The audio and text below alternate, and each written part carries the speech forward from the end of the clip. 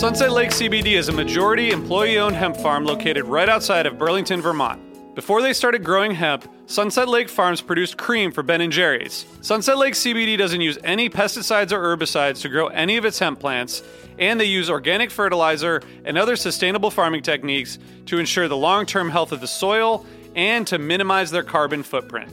So like all of us, my days are really stressful. By the end of the night, my kids are in bed, I'm taking a minute to chill, but I'm still unwinding. I recently started using the Relax gummies infused with CBD isolate, reishi mushroom extract, and ashwagandha root extract. I'm really glad I tried these because they really helped me get ready for a good night of sleep, and I really think I sleep better, so I'd highly recommend it. So check out Sunset Lake CBD today at sunsetlakecbd.com and use the code HFPOD for 20% off your order. That's sunsetlakecbd.com and use the code HFPOD for 20% off your order. Farmer-owned, Vermont-grown, Sunset Lake CBD.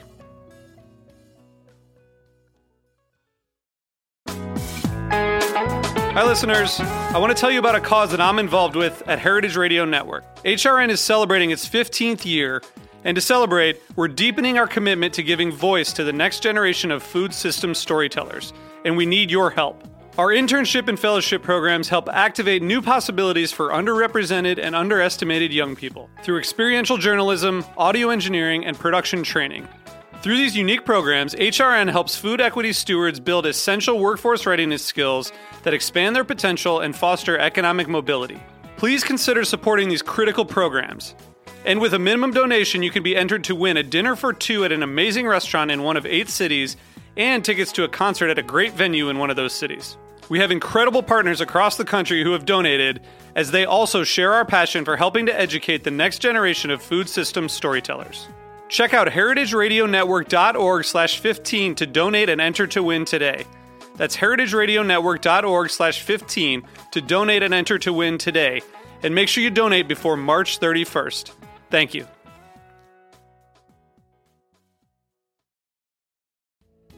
Hey listeners, I want to tell you about a sponsor, Music Masters Collective.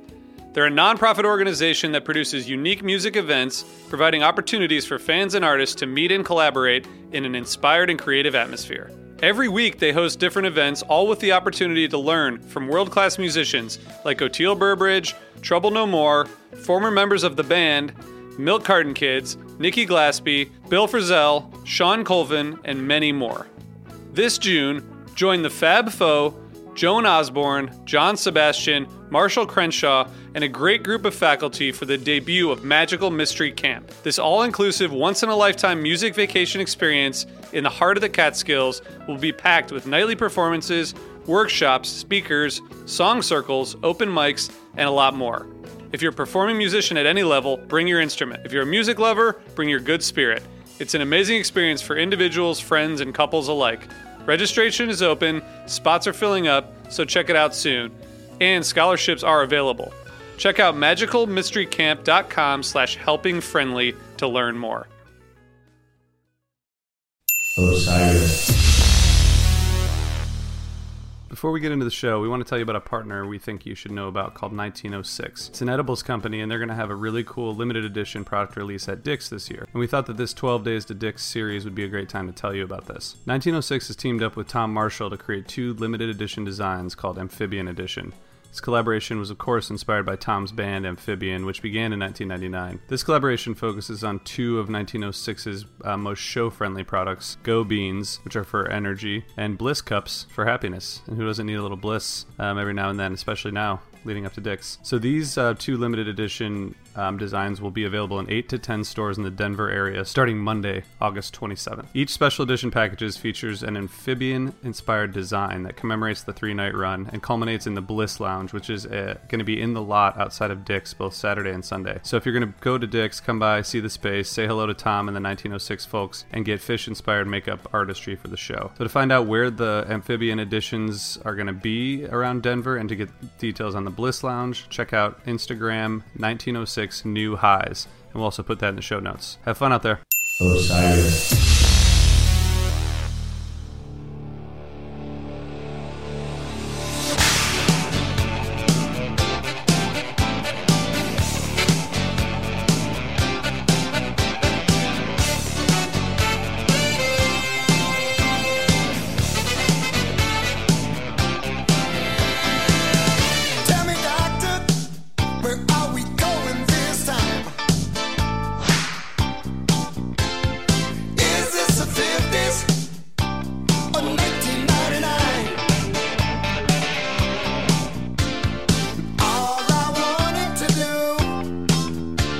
Just play my guitar and sing.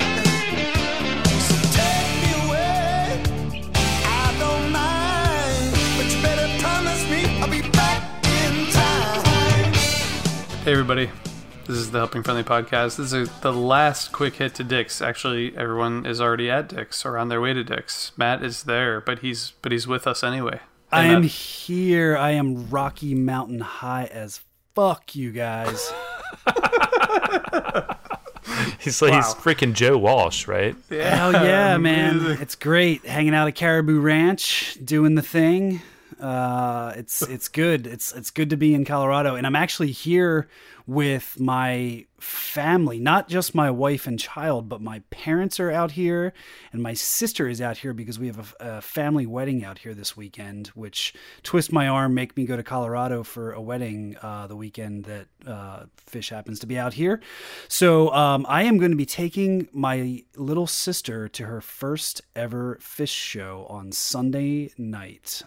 So that's going to be an experience. We'll see how it goes. And maybe if she doesn't have like a completely horrible time, I could get her to like comment on the quick hit and talk about the show or something like that. We'll see. We'll see how it goes. No pressure. This could either be like really good or really bad. I'll fill in everybody in either way. I've met your sister and I like her. She's a nice person. But I can't believe that you would waste a highly sought after Sunday Dick's ticket on a noob. And for that, I'm not really sure where we're supposed to go from here. But in all fairness, she asked me if she could come to the show, and I got her ticket before this became the hottest ticket in town, thanks to the debacle formerly known as Curveball. Yeah, fair. You had to bring it up. You just had to bring it up. I like your sister. I hope she has a good time. She's a nice person. She likes to have fun, and so I'm sure that she'll have a good time. But Matt, before you go to Dick's for your Friday night Dick's show and Jonathan and I cry at home for a while, we're going to talk about 2000 because it's the last summer of Fish 1.0. It's the last summer of our 12 days of quick hits to Dick's. This is not a summer that I revisit often, honestly. Like, it's just not a tour that I pay a lot of attention to in retrospect. What about you guys? I listened to it a lot back in the day because as we've covered on this fine program before, this was the era when I was getting into the band. So starting to become more interested. And at the time, like shortly after this, when I was really acquiring recordings and stuff, this stuff was readily available. There's a handful of the Live Fish CD series, which comes from this era, which at the time was like a little bit of a bummer because even myself getting into them, I wanted more older stuff, but now that you look at it in retrospect, there's not much that has come out from that era except for that stuff. So it's kind of cool to listen back to that. And I like Summer 2000. I think there's some really cool stuff. There's a really interesting style of bliss jamming, high energy jamming that happens that's based on the 99 stuff in terms of riffage and very groove oriented, but it's maybe a little bit more melodic. It doesn't just kind of get stuck in the same loop all the time. And this today's selection was mine. We're going to talk about the Drowned into Rock and Roll sequence from June 29th in Holmdel, New Jersey. Were you guys familiar with this jam before? Definitely have heard it. I mean, there was this moment where there weren't any more Fish shows, and I definitely listened to everything from this summer and this year a few times. But this is. I will say though, it's been a while since I visited this particular show, and I didn't realize that they buried a classic 3.0 double set 2 opener in the first set of this show, which is pretty crazy and awesome at the same time. Yeah, how about you, RJ? Is this one that you know? Yeah. Now? Yeah, well, this jam I know, but hold on. But is it a set 2 closer or a set 1? It's a set 1 closer, but it sounds like a 3.0 set 2 opener. I see. Two of them, okay. back to back. All right, I just wanted to just quick fact check on Jonathan. This is one of the shows that I know, but I honestly I still don't. I just don't know the shows that well. Not like any other summer, but I do know that sound that you'll hear in the middle of this jam. And Matt, I don't know if there's any the way people refer to it, but it's a very common sort of jam groove that happened this summer, and I think probably in some parts of 99 too, where Trey's just chord jamming 8 measures at a time, and then stops and then goes to a different chord. And that's a common thing that if you heard it, which you will in a few minutes, it will make sense to you. But do you know what I'm talking about, Matt? Yeah, I do. And the reason why, I'll say this just to kind of, round up the selection here. This is quite possibly my most my highest listen count of any Phish jam ever, because I work out to this sequence all the time. So probably 2 to 3 times a month I listen to this. I could hum nearly the entire Trey part from the entire jam. It's amazing. And as I've mentioned before, I love a good segue, and this is maybe a candidate, probably definitely a candidate for the best segue ever, because it's just so well executed and just almost comes out of nowhere. Although when you've listened to it enough times, you can kind of hear what Trey's building towards. But what you're talking about, RJ, it's reminiscent of a lot of other kind of hose jams that people would refer to. The Went Jam is another good example where they, I think everybody knows that, right? But it's built on that one repeating lick that just, gets bigger and bigger and bigger and bigger until it's almost like a form of tension and release, just playing the same thing over and over and over and over and over again until you can just reach some sort of huge climax. And the climax in this case is some Trey soloing, yes, but really the segue into rock and roll is what blows the whole thing open. And I love that. What starts the whole thing off is a suggestion from Mike. Mike starts playing this bass do do do do do do do do do, and then Trey latches onto that, and that is what builds the whole thing. So really, really cool. And like I was saying, the comparison to 99, they play that lick over and over again for, maybe 10 minutes. But it's got a little bit more of a build. It's got more melodic elements on top of it instead of just, being something that's really fun to dance to. And the last thing I'll say is we're including the audience recording on this because we like to play within the boundaries of Phish's policy. But there is a great soundboard of this out there. This was featured on From the Archives, I believe from the Indio Festival. So you can go out and find that, listen to a nice soundboard, which is really good to hear the nuance in terms of how they build it. But the audience, you got to listen to that one too, because the explosion of the crowd as they realize what's happening in the segue is just one of those goosebumps moments that you got to go back to. Let's do it. Yeah.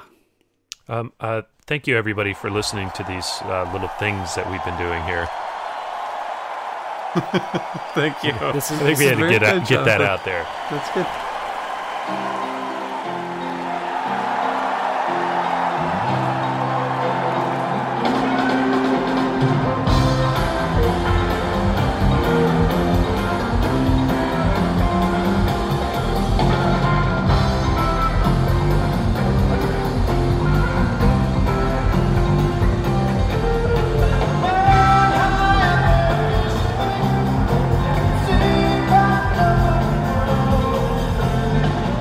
See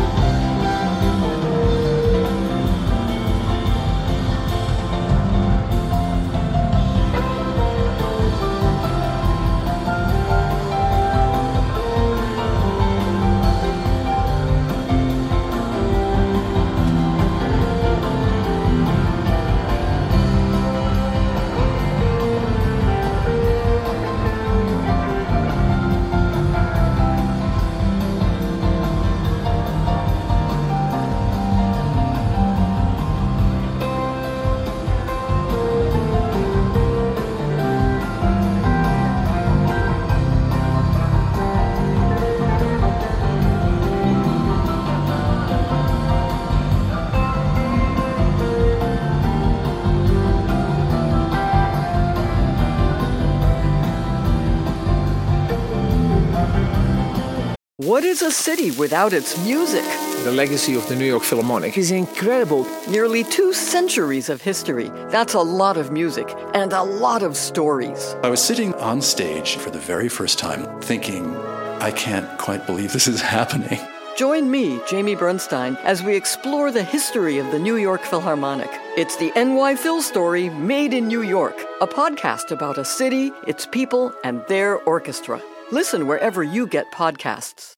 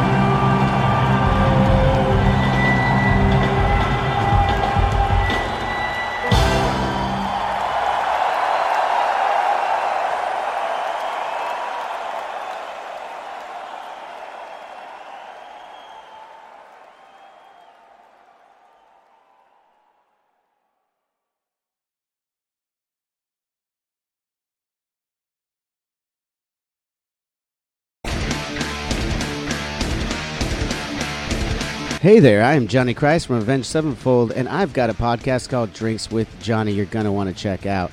I sit down with a bunch of different people from all different walks of life, from professional wrestlers to actors, comedians, fighters, musicians, everything in between. I'm just looking to make some friends and have a good time doing it. So if that sounds like something you're into, go check out Drinks with Johnny, streaming everywhere now. Welcome to us talking about our podcast for a minute. What's the name of that podcast? That's Axe to Grind, and right now you're going to be getting a little taste of it, right down to the shaky microphone and all. And my name's Bob. And my name's Patrick, and usually we're joined by Tom. Tom's the best. Tom has a real grown-up job that requires him to be at work, but we talk about decidedly not so grown-up things like hardcore music and things that people that like hardcore music tend to like. So that could be the latest shows, revisiting classic material, talking about the new classics, all the little dorm room nonsense that you imagine from niche music podcasts that you either love, want to love, or hate. Yeah, imagine all the emotions that you have towards a genre that has impacted your life, and then condense them down to an hour to 2 hours a week. So triangulate your speakers, think about jumping off the bed, singing along, dancing like an idiot, and listen to Axe to Grind podcast.